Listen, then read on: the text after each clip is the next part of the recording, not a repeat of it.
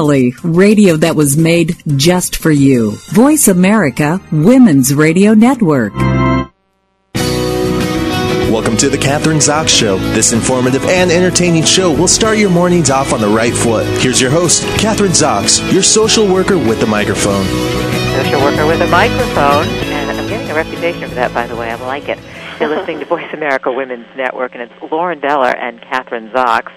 And good morning. Thanks for being with us this morning. And you guys on the West Coast, it's very early in the morning, and out here in the East Coast, it's only 10 o'clock. I almost didn't make it out of bed this morning to do my show.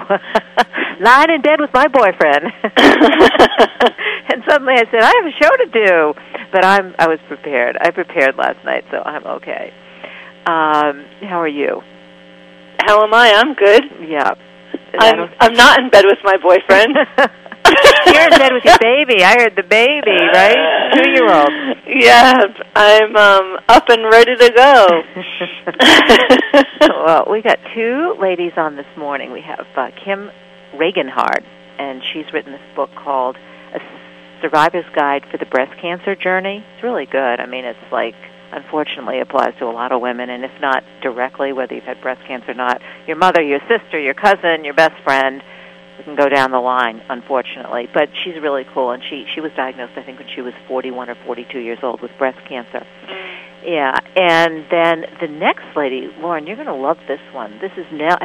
Maybe you know her, Nell Marino. Of course. Do you? Absolutely. See, I knew that. I don't know how you knew that. No, Merlino, I'm pronouncing it because you're in the business, and she's like this. She's doing some cool stuff. That one is. Mm-hmm. Have you spoken to her before? Actually, I've met her face to face. I haven't spoken to her in a while. A couple of years. Well, she's like really. If you can go to her website or go to the website Count Me In, and she is the one who is the founder of Take Your Daughters Back to Work, which she'll be able to do soon.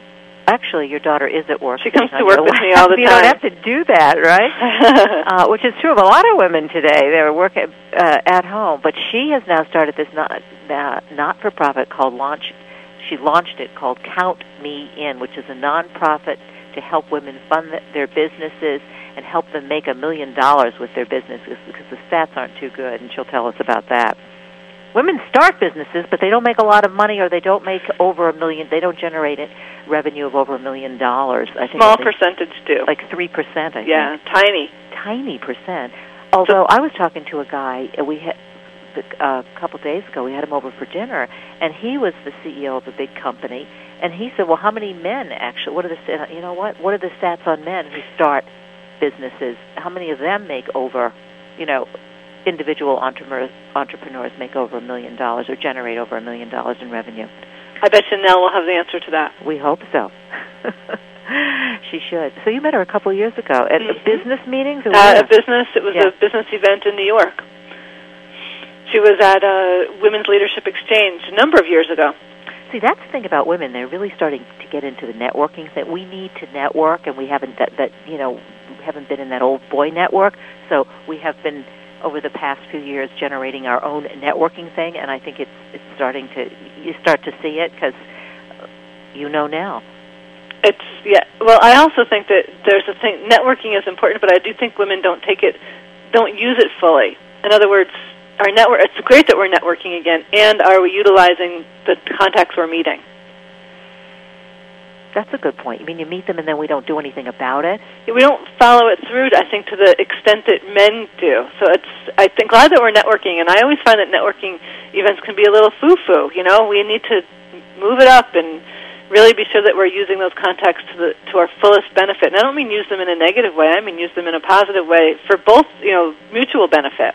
You're right, because I've been to a lot of meetings, and I think I'm guilty of that, because I'll go. Women like to talk, and when you're at the meeting and there doesn't seem to be a problem with that, like, getting the information, getting people's cards, talking to people, but when you actually go back and get back to your own businesses, you don't follow through with it.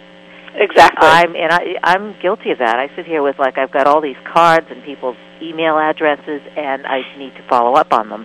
And I do, but not as much as, I guess if that's what you're saying, not as much as men, and that promotes business. I think men, there's a reason that they're there. They schmooze and they have a good time, but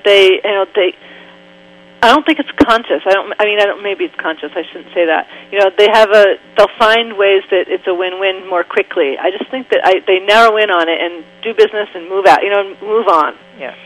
None of the, as you say, the fluffy stuff. They hone in. Well, here's some fluffy stuff. Speaking of fluff, it's not really fluff. Jenny Block, she was author of Open, Love, Sex, and Life in an Open Marriage. Let's hear more. Hello. I know. Yes, it's very... Jenny wrote, I read the book, and then I had interviewed her on another show, and she has this, very, there used to be this whole open marriage thing in the 70s. It was popular, people were doing it, talking about it anyway. And then it kind of went by I never heard too much about it. But anyway, she lives in the South. She's a mom. She has a 9-year-old daughter. She's been married for 10 years. Hey, this is like having your cake and eat it, too. Uh-huh. And a lot of people resent her for that. But you got to get the book and read it, because she talks about how there are 3 of them in this relationship, okay? She and her husband, and then also her best girlfriend, who is also her lesbian lover. So her husband, as she says, is not jealous of her lesbian lover. Friends accuse her of being a lesbian, not wanting to admit it, not wanting to be with her husband, but that's not true. And if you read the book, she and her husband have a really good relationship. So she said it's just like sleeping with your girlfriend. And it works out great. And she's an author. She writes for some very prominent magazines, and it works for her. I guess the thesis is kind of redefining relationships. There are other choices besides the traditional kind of either you're married or you're not married kind of relationship that we espouse to in the United States, although we don't really live up to it, because everybody's, 70% of men say they've had affairs and 30% of the women say they've had affairs. So, what we say and what we do, not the same thing. And is her situation considered an affair or not? No, hers isn't. No, hers is not an affair because her husband knows. He's very... Oh, okay. Yeah, they don't have a threesome. It's not like 3 of them are in bed together. It's like he just knows about it, and she says he doesn't have another relationship. But he has it gives him the feeling that he could if he wanted to. Now, I don't know how she'd feel if he did, because it seems to me like she's got it all. Well, or would he have to sleep with a guy? Well, that's what I said. Does he have to sleep with a guy? No, he doesn't have to sleep with a guy. He can sleep with another woman. Like she said, he'll go to a bar and he'll flirt and stuff, but he doesn't. He's never had another partner while he's been married to her. Interesting. Mm-hmm. I do think that... What do you think? I think that if we want something and we have a vision for what that is, there's always someone in the world we could design it with if we wanted to. Well, that's a very academic answer. In other words, I never would have thought of that as even an option. So, and I think that if I was really attached to that scenario, there's probably another person, or obviously 2 people that would be up for it if I was, went and sought after it. I guess is the right way to say it.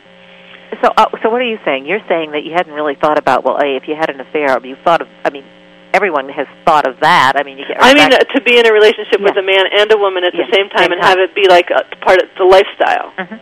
Yeah, exactly. So I do think that there's a way to have it all, but you have to first know, we get ourselves in the box. I do. I'm like, the box has to look like a man with a woman and only that and nothing more. And I get myself in that box, of course, and I think millions of us do. So she's just opening up the box to say, I'm not wearing that box, That's exactly what she's doing. And if you read her book, and I should mention the name of the book again, Open, Love, Sex, and Life in an Open Marriage, all of those questions she addresses. And it's interesting, her father was a rabbi. Oh, my God. Yeah. Her parents were parents of the 60s, They were very, free-spirited, that kind of stuff. How old is she? 38. So she's younger than I am. Mm-hmm. She's like 38, maybe even 37, 38. And she realized that a box, that's exactly, I don't know if she described it as that, but just like what you're saying, this box, we create these boxes for ourselves. We do. All these there was a song, those tiny little boxes. I love that, ticky-tacky tiny boxes. And then we think we have to live out our lives in these boxes. And we're not miserable, but we're not really satisfied, and not that you have to go out and have a lesbian relationship, ladies, but there may be other alternatives, other others. You don't have to be in this tight little box. No, it's exactly what her message is to the world. And it's not that we have to get in her box, because that's her that's her world that she created for herself.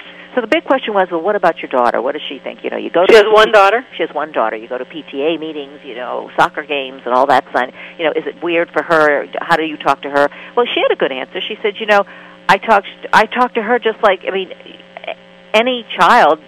Well, they'll ask you about sex, but it's really none of their business what you do in the bedroom with your husband. So you're not going to talk about that anyway. So there's really no need for her to have that kind of information, because she knows that. Of course, now the book is out, but she can read. I mean, nothing's sacred now. Nothing's sacred now, but it's like so because her girlfriend is just her girlfriend to her daughter, she said. But that kind of has to change after the book and being on the radio and television and stuff. I would think. I don't know. It's interesting. It's open for discussion, that's for sure. Well, she said she believes that, people would be in open marriages if it were more socially permissible. I think she's probably right. I think she is, too. Because it would allow people bigger boxes, bigger room to try new and different things. Well, what she says, Lauren, she says, most people are in non-monogamous relationships and they simply lie about it. Mm. That's true. And it's sad, too. Yeah, it is sad. So, it's just... it's back to that they say one thing, but they do something else. Right. And so, it's just an interesting concept, I thought. I don't know. I'm too old. I'm lucky I have my boyfriend. I'm a lucky gal. I was on the beach. Well, this was such a backhanded comment. I'm on the beach and I'm talking to a young woman and her baby, and really nice anyway. And I'm looking at her little girl, 4 years old, and she was just a real sweetheart. And I'm in Provincetown, so her partner came, who's a woman, and she's just a little bit older, probably your age. And then I introduced myself, and I said something about having my 60th birthday here last year. Uh-huh. And she looks like, oh my God! She goes, "There's hope." Now. And it was like, okay, because I had my baby. I didn't look terrible, I guess. I looked good enough, but it was sort of like, hope for what? That's so funny. Yeah, hope. I know she meant it as a compliment, but it was kind of like, it was... Oh, that's really funny. Yeah. I'll have to remember that one. Mm-hmm. That's a good one. Yeah, well... There's hope. Catherine, you give us all hope. Yeah, give us all like hope. Barack Obama, hope. Yeah. What's happened with... I haven't, we've had guests here, and I haven't really... Yeah. It's all about the silly ad that just came out that McCain did with Paris Hilton and the other Britney Spears. He came out with an ad with Paris Hilton and Britney Spears. So tell me about it. McCain came out comparing Obama to those two, just a celebrity, nothing more, and celebrity being a bad thing. So that's the big news this morning. So Obama, they're saying, did Obama do the right thing by coming back with another ad that seemed negative about McCain? And I think in some ways, he just was labeling McCain as shameless, or I forget the words that he used, shameless, blameless, I forget. Just, in other words, how dare you even put us in that category, Well, he's so opposite. We have to take a break, but Obama's he's an intellectual. I agree with you. I'm the opposite of Britney Spears. Exactly. It's so stupid. He is so smart, and he is just so intelligent and presidential, and he's talking Britney Spears and Paris Hilton. Craziness, isn't it? Yeah, maybe he shouldn't come back with anything. It's not even worth addressing. Well, he did, unfortunately. I thought he should just leave it. Yeah, well, those are his advisors. They tell him what to do, I assume. Anyway, 30 seconds. We're going to be back very shortly. You're talking to Catherine Zox and Lauren Dellard at Voice America Women's Network. I'm your social worker with a microphone.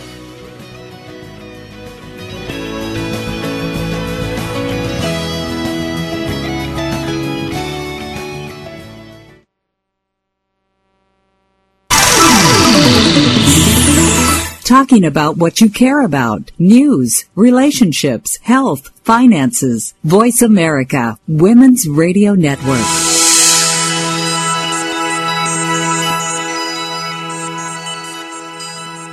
Join Gina Alzade every Wednesday for Journey with Gina. This program explores the modern-day issues that affect the body, mind, and spirit, aiming to help you gain and use critical life skills to overcome your challenges with grace and ease. Aim to come into your own power and make a difference in your life and the lives of those around you. Manage your stress and life transitions and create balance and harmony in your life. Journey with Gina is heard every Wednesday at 11 a.m. Pacific Time, 2 p.m. Eastern Time on the Voice America Women's Channel. I have a dream. For the most current and up-to-date information and options in childbearing, family health, and parenting, tune in to Celestia Renese's Timely Topics in Childbirth, broadcasting every Wednesday at 12 p.m. Pacific Standard Time, 3 p.m. Eastern Standard Time on the Voice America Women's Channel. If you don't know your options, you don't have any. Over there's the water. Whoosh, whoosh. And look at all this stuff I'm standing on. It's called sand, and it's everywhere. This woman may sound silly to you and me. It's made up of little tiny pieces of rocks. Teeny little pieces of rocks. But to her 2-year-old son exploring the world around him, she makes perfect sense. How does it feel when you touch the sand? Is it warm? Uh-huh. It's hard to hold in your hand, isn't it? Mm-hmm. Learning starts long before school does, and children are naturally curious. They want to learn. So follow their lead. Take simple, everyday moments like sorting laundry or playing on the beach and turn them into learning moments. Is this water? No. Very good. This is sand. Oh, no, it's not food. It's sand. We don't eat sand. Turn everyday moments into learning moments. Find out how at bornlearning.org. Brought to you by United Way and the Ad Council. Great guests, great stories, great listening. Voice America, Women's Radio Network. You're listening to The Catherine Zox Show on the Voice America Women's Channel. If you would like to join our conversation this morning, call now. The toll-free number is 866-472-5788. That number again is 866-472-5788. Welcome back to The Catherine Zox Show. I am Catherine Zox, your social worker with the microphone, and we are on Voice America Women's Network. Lauren Beller and Catherine Zox, and our next guest. Next guest is Kim Regenhard, and she's the author of A Survivor's Guide for the Breast Cancer Journey, an organizer and handbook for the newly diagnosed. And Kim, who had a thriving career and happy home life, in the spring of 1998, she discovered a lump in her breast, and that proved to be cancerous. So, in one moment, Kim's busy, fulfilling life seemed to come to a standstill. But determined to overcome her cancer and still maintain a sense of normalcy, Kim continued in her career while at the same time researching breast cancer and breast cancer treatments, interviewing doctors, and pursuing a treatment course best suited for her and her family. Welcome to the show, Kim. Nice to have you on this morning. Do we have Kim? Lauren, are you there? I'm here. Okay, can you hear Kim? I can't. I cannot hear Kim. I can't either. Well, anyway, it was a great introduction. It was a great introduction. She'll be here any moment, I'm sure. She's a really brave lady. The book is almost like a recipe book. That's the way it's written. She's on. Catherine, can you hear me now? I can hear you now. Can you hear me? I felt like the Verizon commercial for a minute. I know. Sorry, I could hear you. All right, and now I can hear you. And did you thank hear you the again introduction? for that introduction. Likewise, I think it was very nice of you to have me on today. That's great. Well, Kim was on my show on Monday. I said, you got to come back. Did you think it would be so soon? Yeah. All right, but, I mean, the book is great, and it's exactly that, a survivor's guide for the breast cancer journey. And your journey began, you were really young, 41, 42 years old when you discovered the lump? 41 years old, and as you said, just working along and happily married, and life was good. And then all of a sudden you discover a lump in your breast, and your life has turned totally upside down. When did you discover the lump? You discovered it. Wasn't it the doctor? Wasn't a mammogram? No, it was through a self-breast exam, and I tried to ignore it for a few days, and it didn't go away, so ended up going to the hospital, went through the biopsy, and then had a lumpectomy. And because it had not spread through my lymph nodes, actually chemotherapy was optional for me. But I decided to go ahead. I was mentally psyched up for it, felt like that I never wanted to go back and regret regret anything, so I went ahead and did the chemotherapy and radiation after that. So it was a long first year. So there were choices, because, sometimes I know women diagnosed with breast cancer sometimes feel, well, there are no choices. There's a sort of a routine that you follow, but that's not true, because you didn't necessarily have to have chemo, for instance, but you were young, and I assume healthy came into play, so as part of your decision to have the chemo? And my 6-year-old son, I think, came into play as well. I think everybody's situation is so different, and it is an individualized disease, and there are a lot of choices that you can make. And the more proactive that you can be in making sure that you're asking the right questions and that you're equipped with the information you need to know, you'll be able to find the treatment that's best suited for you and your particular situation. So, Kim, what's the scariest thing about having breast cancer? I mean, you mentioned in the beginning, and I know I would do the same thing. You feel the lump, and you think, well, okay, it'll go away in a couple of days, and and you hope that it does, and then it doesn't. Then what goes through your mind? The scariest thing was thinking that I was going to die and that I wasn't going to be here to watch my child graduate from high school or see his, kids or anything like that. And that's probably one of the greatest fears that most women have. But I think at the same time, there are so many survivors out there. There's so many different treatment plans that are out there today, especially for breast cancer, that having a diagnosis of breast cancer doesn't mean death, but yet your mind automatically goes there. So you need support. I mean, friends, you writing this book or coming on shows and talking to, just getting it out there and being able to talk about it. And I think that isn't that the first step? It is, and being able to understand breast cancer, learning the language to be able to talk breast cancer not only with other survivors and friends and relatives, but with your medical providers is really key. So understanding the information and knowing what questions to ask. So the Survivor's Guide for the Breast Cancer Journey, the book that I wrote, is truly not a book that you would read from start to finish. It's truly a guide and a companion for someone newly diagnosed to kind of help them through the whole process from the point of diagnosis all the way through recovery. There's a section in there about, how to reclaim your life after cancer, because it's a traumatic event, and there's a lot that you want to do after you go through the process to repurpose yourself.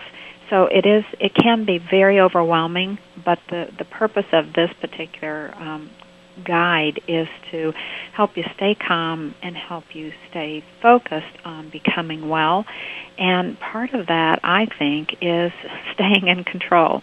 So staying organized, keeping track of everything, having a directory and a calendar and pockets to collect all the key information, because you're just overwhelmed with information, from going out and exploring things yourself by Googling to all the doctor's advice that you get.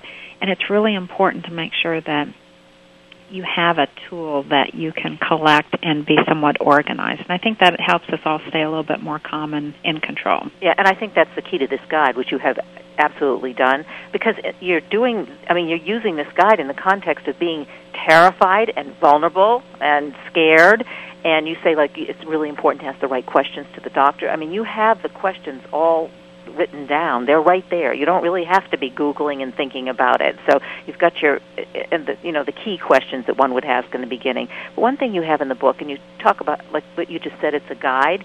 It takes you through beginning to end. You don't have to read the whole thing all at once. It's where you are in the process. Right. But you said, Kim, once you've been diagnosed and you've had the treatment and now you want to, quote, go back to normal, but it really isn't that. But it's a new normal. Talk to us about that, because I think people want to just block it out and it's done and it's over, and you're not going to go back to the way it was. Right. Well, first of all, I think right after you go through your series of treatment, you have this fear of recurrence constantly. You're constantly worrying about, is it going to come back, and where is it going to come back, and those kinds of things. And that is very typical of people going through any kind of major illness, whether it's a stroke or it's a heart attack. People are terrified they're going to have another heart attack again. Right. I know in my family, my father had that, and he was always terrified. Right. For the next 20 years, and what a waste of energy. Yeah, and I think staying on top of your medical appointments is really important. And I think sometimes, as you said, sometimes you kind of go through denial and say, good, that's behind me, that's part of my history, but I'm moving on now. And you want to go back to life as it used to be. But making sure that you're making time for those follow-up care appointments is really important so you stay on top of things. And that gives you the comfort and the reassurance that you need that you're healthy again. Kim, what about the idea, though, that, and I have friends, one in particular I'm thinking about, it's like not wanting to be labeled as a cancer patient or a cancer survivor, not wanting a label that it implies illness or sickness or a condition, just wanting to kind of put that aside. I mean, is that part of it? I know it is for her. Yeah, I think everyone's a little bit different. I've also experienced some people, too, that are not interested in talking about it and are very much want to put it behind them and not acknowledge that this is part of their history now.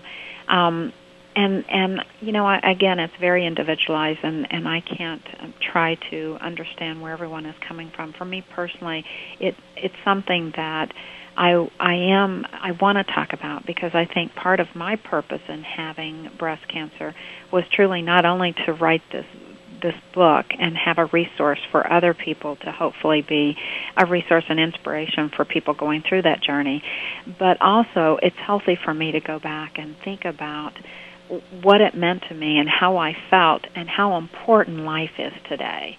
And making sure that I'm always making healthier choices and I'm making better decisions about how to live my life and how to give back to the community. So that's just how I am, and I can't always understand, you know, where other people are coming from, but I know that is something that I see quite often. What about, Kim, your own family? Now, your son, your husband, because, you know, and as you just said, I think when we first started talking, I mean, it's not just about you. It's when you're diagnosed with cancer or breast cancer. It's also about your whole family. They're emotional. You know, the makeup of how you react and how they react and how, you know, they respond to you. All of that. Do you talk about that in the guide? You know, I actually have a removable caregiver guide in the back of the journal itself, and it's something that you can take out and give to someone that is a caregiver for you.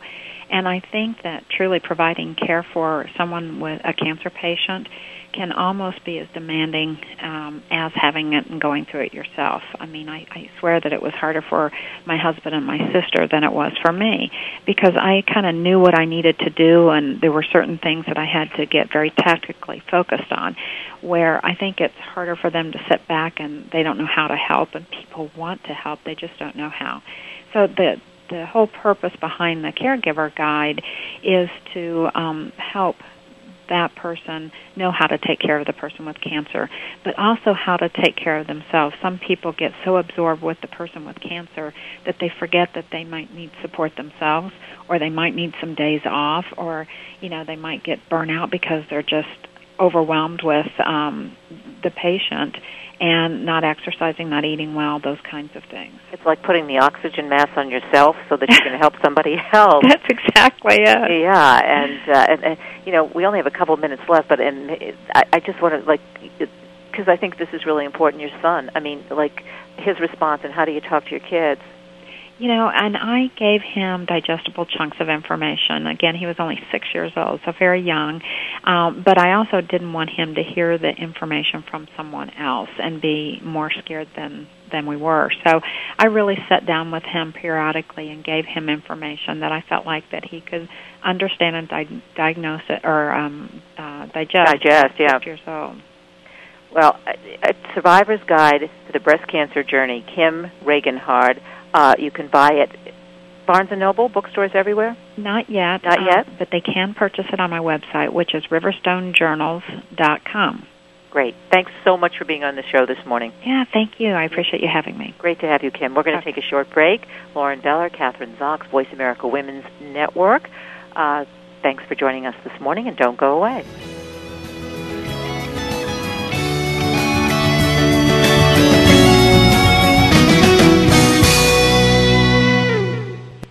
We all all have issues. Parenting, addictions, disorders, anxiety, stress. How do we expand on what's working and improve what's not? Let Quantum Leaps with Beth Wilson bring you a high-energy approach to personal growth and creative life change. Listen every Thursday at 4 p.m. Eastern Time, 1 p.m. Pacific Time on Voice America Women's Channel. Let Beth bring you back to sanity with a blend of humor and perspective so you can make the change you need. Quantum Leaps with Beth Wilson, Thursdays at 4 p.m. Eastern Time, 1 p.m. Pacific Time, here on Voice America Women's Channel. Hey, Dad. What? I can't get the ketchup bottle open.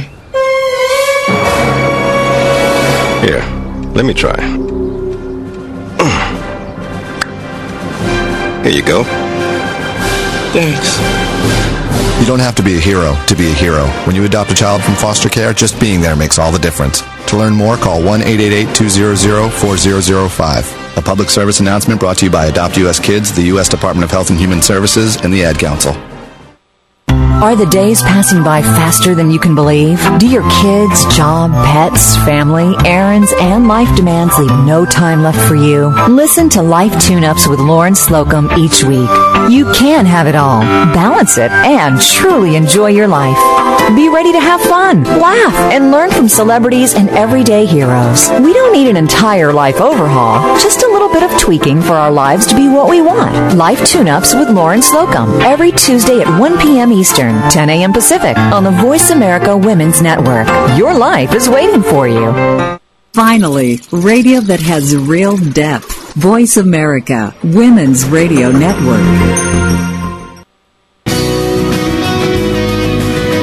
You're listening to The Catherine Zox Show on the Voice America Women's Channel. If you would like to join our conversation this morning, call now. The toll-free number is 866-472-5788. That number again is 866-472-5788. That's the Catherine Zox Show. Thanks for joining us this morning. I'm Catherine Zox with Lauren Beller on Voice America Women's Network, and I am your social worker with a microphone. Our next guest, Nell Merlino, actually our next guest. Lauren, you know her, or you've met our next guest. Maybe she remembers you. I don't know. We'll see. But Nell is actually, she's the one who started or was the founder of Take Your Daughters to Work Day.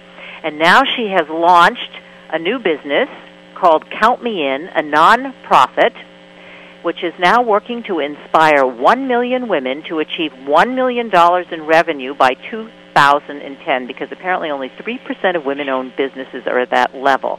Welcome to the show, Nell. Nice to have you on. Oh, it's so nice to be with you. How are you today? I am fine. You got like a really hot topic there. So you We sure do. We sure do. $1 million. How do we do it? Count me in. We are inspiring women across the country who have businesses who have got a good product or service and are now just want to know exactly what they need to do to grow it. And there are thousands of them out there. And as we provide the information that we have on our website as well as what we do at our live events, just so many women are stepping forward and seeing that they can do it. But why haven't they done it up to this point? I mean, women. And then the second question is, because I don't know if you were listening to the show, but I was talking to somebody who had been a CEO of a big company, and he said that even men, a lot of men entrepreneurs, and I don't know what the stats are, don't earn or don't bring in revenues of $1 million. I mean, to put that in perspective, because I think it's important. Getting to $1 million is a big deal for a man or a woman. It's not like, every man who ever started a business has done it, and we're just, sitting back or something. Yeah. On the male side of the aisle, when you look at the census statistics, about 1 million men have gotten to $1 million, or are at $1 million. So there are 250,000 women at $1 million, at 250,000 at $1 million, and then there are 1 million men at $1 million. Okay. So that's the ratio. So it's not like women haven't done it. It's just enough of us, or not as many women as men have done it. So that's what I think. But certainly, because there are 10.5 million women in business, and there are about 11 million men in business. So what holds us back? Why aren't we doing it? I mean, do we get to a certain point in a business where we just, we're good at the beginning, but then when it starts growing, we sort of don't have the skills to make more money? I don't want to answer the question. Why haven't we done it? I think it's a combination of things. One, women only got the right to business credit in their own name in 1974 under the Equal Credit Act. So we haven't been at it as long as men have. So that's number one. I just think there's a historical piece. We're playing catch-up. I think the second piece is that we do get to a point, And it's a real turning point. It's about, if you've got something good to sell and you get to about $250,000, $300,000 in revenue, if you don't know another person or another woman who's grown her business, you're often not sure what to do. And where do you go for that information? And how do you figure out what's best for you? Because a lot of women are combining their need to take care of their family and maybe have left a job with a structure that doesn't work for them with their interest and desire and need to grow a business. So how do you do all that in a way that you can meet all of your responsibilities and make money and build a business and hire more people? And I think the thing that we've seen more than anything is women need help really learning how to delegate. I think this is true of men too, but I'm not an expert on male business owners. I'm an expert on women. And women need to really understand how to figure out what they're best at in their business. If they came up with the idea, are they best at selling? Are they best at, creating more products? Whatever it is that they're best at. And then who do they need to surround themselves with to grow the business so that they're not up at 3 a.m. packing the boxes like so many small business owners are. If you want to grow, you have to start to figure out how to spread out the work so that you can do more of it and service more customers, create more products. So are there emotional, it's one thing to tell women you have to do this, and I think you've really, honed in on all the, it really rings true with me and friends and my friends, but are there emotional barriers that get in the way that we have to work on so that we're able to? Oh, sure. Yeah. What I have found is kind of counterintuitive. It's, we start businesses. The other reason women start businesses, I think this is true of men too, you start because you don't want a boss. You want to be your own boss. You want to be your own boss. You think you've got a good idea, but we get confused into thinking we want to do our own thing, with it meaning we have to do everything ourselves. So you really got to separate those things. It's like women, when we have new babies or children or somebody that we take care of, we often think that no one else can do for them what we do. And no one else may be able to do it exactly the way we do, but certainly someone can make lunch or help your kid get dressed or whatever those things are. And I think it is some sort of letting go of some of the things that other people could do, in a business that you've been doing, and they'll do a fine job of it. That is such a good example, and it's something that women can translate taking care of their children into the business arena. And my mother helped me with that. I have 3 boys. I had 3 little boys under the age of 6. And she said, you need help. This is, of all times in your life, this is when you need help. You need one person to chauffeur one of the kids so that you can spend, I don't know if she said quality time, but so that you can be with the others and enjoy them. You can have somebody else make dinner. It's okay. One person doesn't need to do the whole thing, and you do a better job. And I guess what you're saying is it's the same thing if you translate that into running a business. Yes, you really have to start to look at your work that way. And the other thing is that because other people are helping you doesn't mean it's not yours. That that somehow that means that it's not your business and that you're not in charge of it. I think the other piece of this is that a lot of women, when they first heard about Make Mine $1 Million business, said to me, oh, Nell, this sounds great, but I'm not sure I want to be a millionaire, and I'm not sure how this will impact my relationship with my family. And what we've learned is that the more help you get, the more time you actually have, just quality time you have to spend with your family. If you're doing everything yourself in your business, you don't have time for anybody. You don't have time for yourself. You don't have time for your family.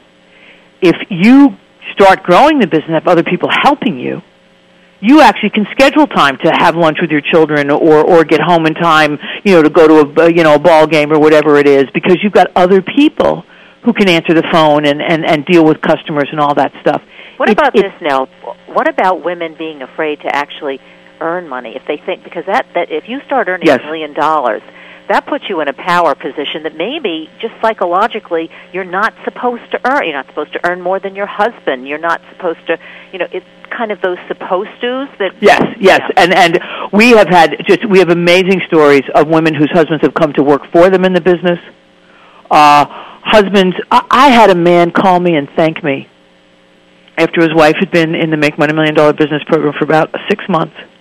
And it was very nice, but I said, why are you calling? And he said, because I got my wife back. And I said, what do you mean? He said, before she got in this program, she was working 7 days a week, from like 9 to, like 7. I never saw her. He said, now that she understands how to delegate and has gotten more people in here, She works 9 to 5, and she only works Monday through Friday. They took the first vacation they've taken together in like 6 years. And now they had $1 million to go where they want. She's at $5 million. She went from $400,000 to $5 million in 18 months because she went from 10 employees to 86 employees. She really got the message about how to spread out what she was supposed to be doing, which was getting contracts, and what everybody else was supposed to be. She used to spend all her time checking up on the 10 employees she had when she was supposed to be out selling, as opposed to focusing on getting the contracts. And I have dozens and dozens of stories like this where if you tell your family what you're trying to achieve, as opposed to trying to separate your life so much that your family doesn't know what's going on at your business, but let them know what's going on and what you're trying to achieve, and that you're doing it not only for yourself but for them. You're doing it for them so that you can send your kids to a school that you think would be great for them, or to a great camp program, or save for college, or whatever you're going to do with the money, so that it isn't viewed as something that excludes them. Such a good point. I think men do that all the time. When men went off to work, it was, I'm doing it for my family. I work hard for my family. Right, and so are we. Yeah. And so are we. And because I think there's some view somehow that if you want this, it's just for you. It's for anyone. It's rarely just for you. What are you going to do? Roll around in the money by yourself? I mean, you do it. You do it because you want to have these great things, with your family or your friends or however that works. And your customers and all that stuff. And I think women can bring this kind of insight into why we do these things, and it's not to exclude your family, but in fact to involve them. So we're working on a whole project with some of the husbands in the program. Examples. Now,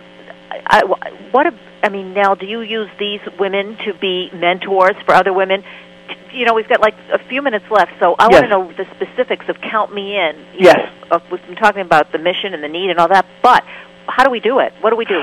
Okay, this fall we have events all over the country, and I would urge women to go to MakeMyAMillion.org, see if there's an event near them. We're in Chicago tomorrow at a women's expo in Chicago. We're in Albuquerque in September, but look there.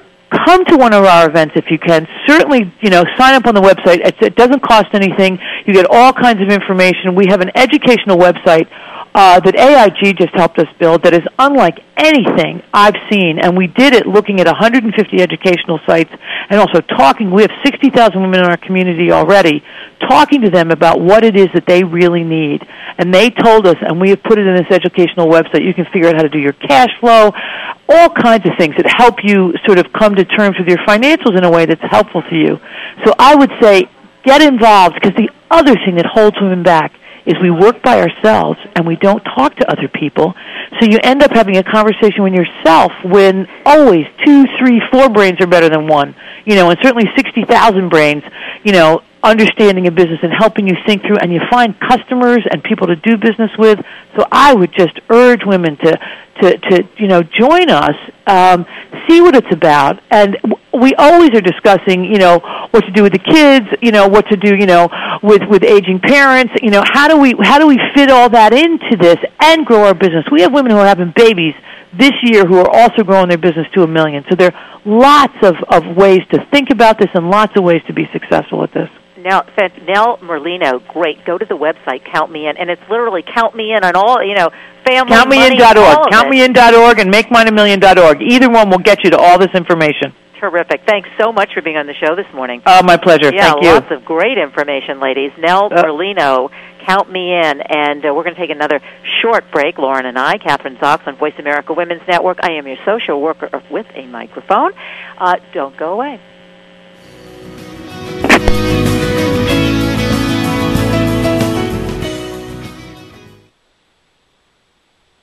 We don't beat you over the head with our opinion, and we listen to yours. The new face of talk radio, Voice America Women's Radio Network.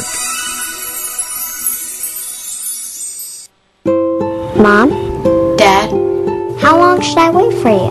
Mom, if I'm at soccer practice, what if something happens? Will you come get me? Should I stay where I am and wait for you? Or go to Grandma's house since it's closer? Shouldn't we pick a place to meet? There's no reason not to have a plan in case of a terrorist attack. Mom, if you're not home, should we go to the neighbor's house? How do we keep in touch with each other if the phones don't work? Should I be worried how we all get home? And some extremely good reasons why you should. Can you tell me? Everybody should have a plan. Take 5 minutes to talk about where you'll meet and how you'll get in touch with each other in an emergency. For other things you can do to be prepared, visit www.ready.gov. A public service announcement brought to you by the U.S. Department of Homeland Security and the Ad Council.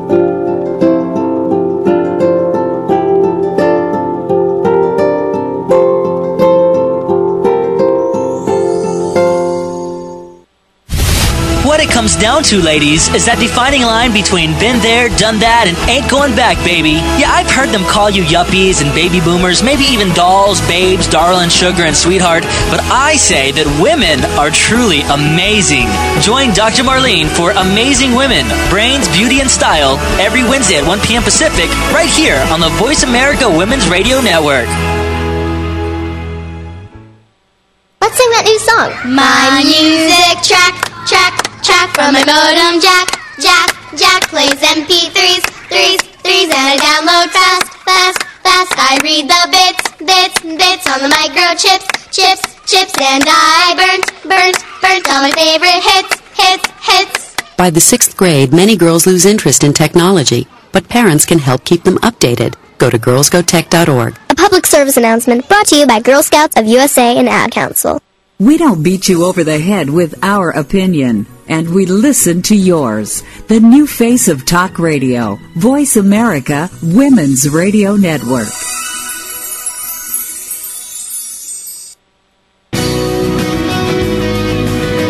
You're listening to The Catherine Zox Show on the Voice America Women's Channel. If you would like to join our conversation this morning, call now. The toll-free number is 866-472-5788. That number again is 866-472-5788. We're back. Catherine Zox and Lauren Deller on Voice America Women's Network. I'm your social worker with a microphone. Good morning, everyone. Well, Nell, you didn't... Lauren, I thought you were going to say something to Nell. She's incredible. She's like, it's amazing. She's got great energy. I couldn't say anything. How could I get a word in? I thought you would spot in. Hey, Nell, I wanted... She's got a lot to say, and she's on a roll. She's been doing this, I don't know. I want to say, I was curious how long she's been doing it, 4 or 5 years, I think. And... Oh, so you met her 2 years ago. I met her 4 or 5 years ago. I'm pretty sure she rolled out. I was in the room where she rolled out the program. Did you go to the website? Count me in. I have been lots of times. Yeah, it's a very cool website. I also like the way it looks. It's I forgot AIG. Is that who she said designed it or what? Oh, I didn't hear her say that. Yeah, I don't know. But she and also somewhere I read that she was partnering. I don't know. Don't quote me. Because it was American Express. No? Yeah, she has partnered with American Express. Or I should say they're backing part of the program, I think it is. Yeah, so that's really important. I mean, when you get these big companies to partner with or to back you up or whatever, I don't know what the business arrangement is. But so much, I kept asking her, and I think there's a whole issue here. Maybe it's because I'm a social worker, but you have to identify why women don't make a lot of money, but I think the psychological stuff really gets in the way. I totally agree with you. And I think that needs to be addressed early on, what's in the way of thinking I can or I can't. Because Lauren, what she said about women trying to separate their business from their family, and I think the reason behind that is because women tend to feel guilty that they're doing business, so they're kind of running around trying to, sort of making excuses. Well, my business isn't getting in the way of my family, so they don't want to. They don't talk about it. They keep it separate, and I think that's part of it. Whereas men don't have that. Hey, I'm doing business because this is good for my family. Well, and they also they don't try to keep it. I shouldn't say that it's not a big deal if they keep it separate because they can work at it 40, 50, 60, 70 hours a week, and it's acceptable.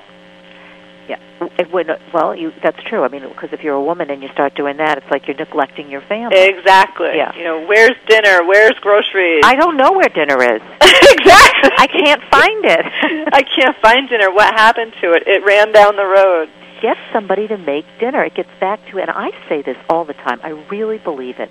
You do however you can figure it out, ladies, whether you can afford to get a nanny or whether you pay the high school kid down the street to come into your house and you're there, so you're supervising, but you have another pair of hands because you're sitting in some city and your mother doesn't live there or your grandmother or your aunt, you're isolated.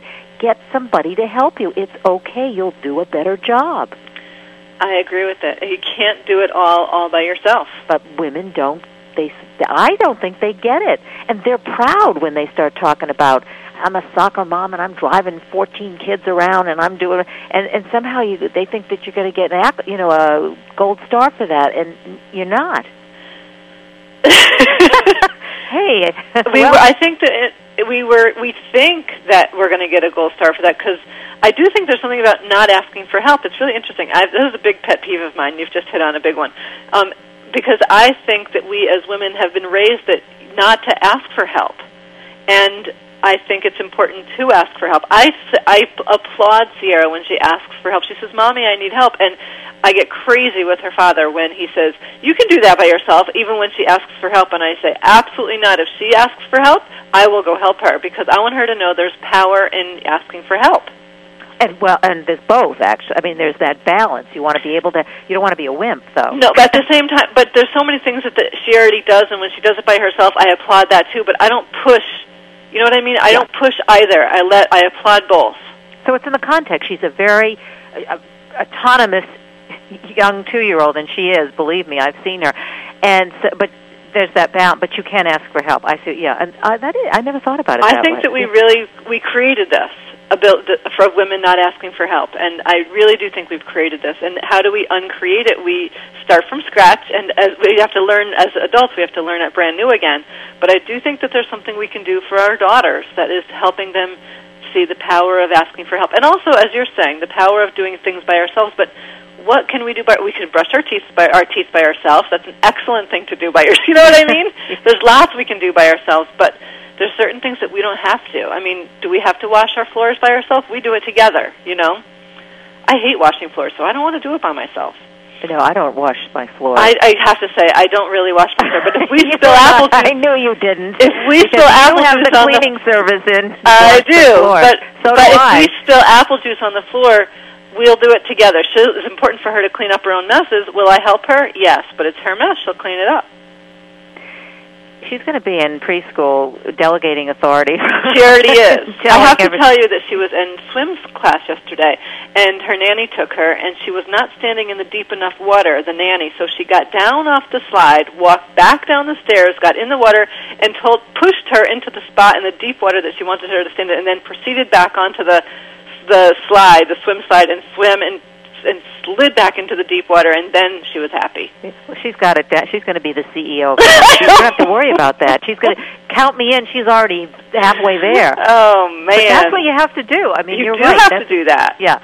But, but she's just starting out. Okay, so she's going to be fine because she's got a mother like you. But these ladies... But we can change. Yeah, we can change. I mean, I've had to learn how to ask for help. I was such an independent, I can do it, and it was such a feeling of freedom when I realized I don't have to do this alone. It was amazing. Marketing and coaching. But part of it is, don't you think, and I know for me, Lauren, it was like, don't want to ask for help because then I appear weak. Exactly. And I don't want to appear weak. I can't afford to appear weak in this sea of men that I'm surrounded with, so I can't do that. But you actually do. You are, because there's so much to do, so much information. You really, I do that, and I really work on it. I ask for help if I don't know something. I'm not, embarrassed now to say I don't know. Tell me about it, rather than pretending I know about something that I don't know about. That's another problem. I agree with you 100%. I think it's a really important thing. I mean, I think that's our issue, is we think that it makes us appear weak, when in reality, as Nell said, it's actually just the opposite. Because you get all this information, you get people to help you, get stronger, you learn new things. I mean, so that's a major thing, and I think that's sort of the beginning, that whole psychological thing. And then that whole issue, which I asked her, and I still think it's an issue, what happens if I really start earning all this money? You have to have a husband that doesn't have an ego, or a partner that doesn't have job. an ego. Yeah. He'll be happy. But although I've met a lot of younger men now, and I always interview them, who are I think, really proud that their wives not only work, but that they make money. I mean, I met a guy, he was telling me his wife is a travel agent, and she won this fabulous trip, to some, Ritz, I don't know if it was the Ritz-Carlton, but really fabulous place, and he was excited about it. I think, if they're really being true to themselves, they have to be.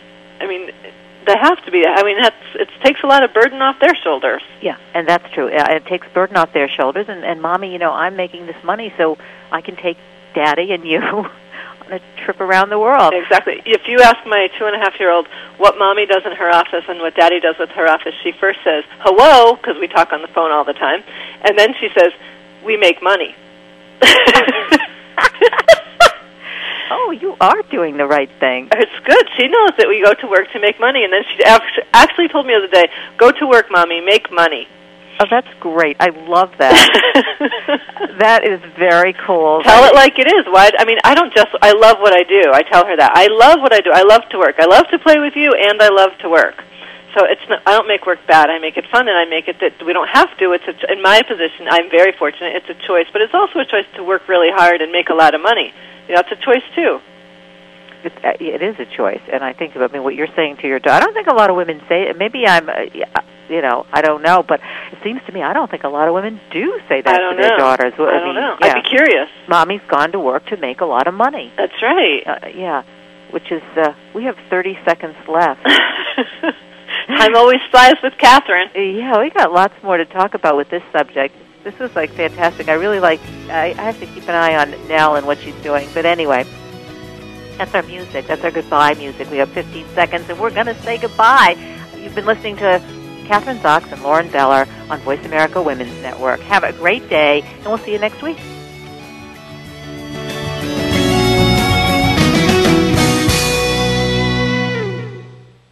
We hope you've enjoyed today's episode of The Catherine Zox Show. You can listen live every Thursday morning at 8 a.m. Pacific Time on the Voice America Women's Channel. Want to know more about Catherine? Visit her website at www.catherinezox.com. Be sure to join us next week for more interviews and great conversation with Catherine Zox.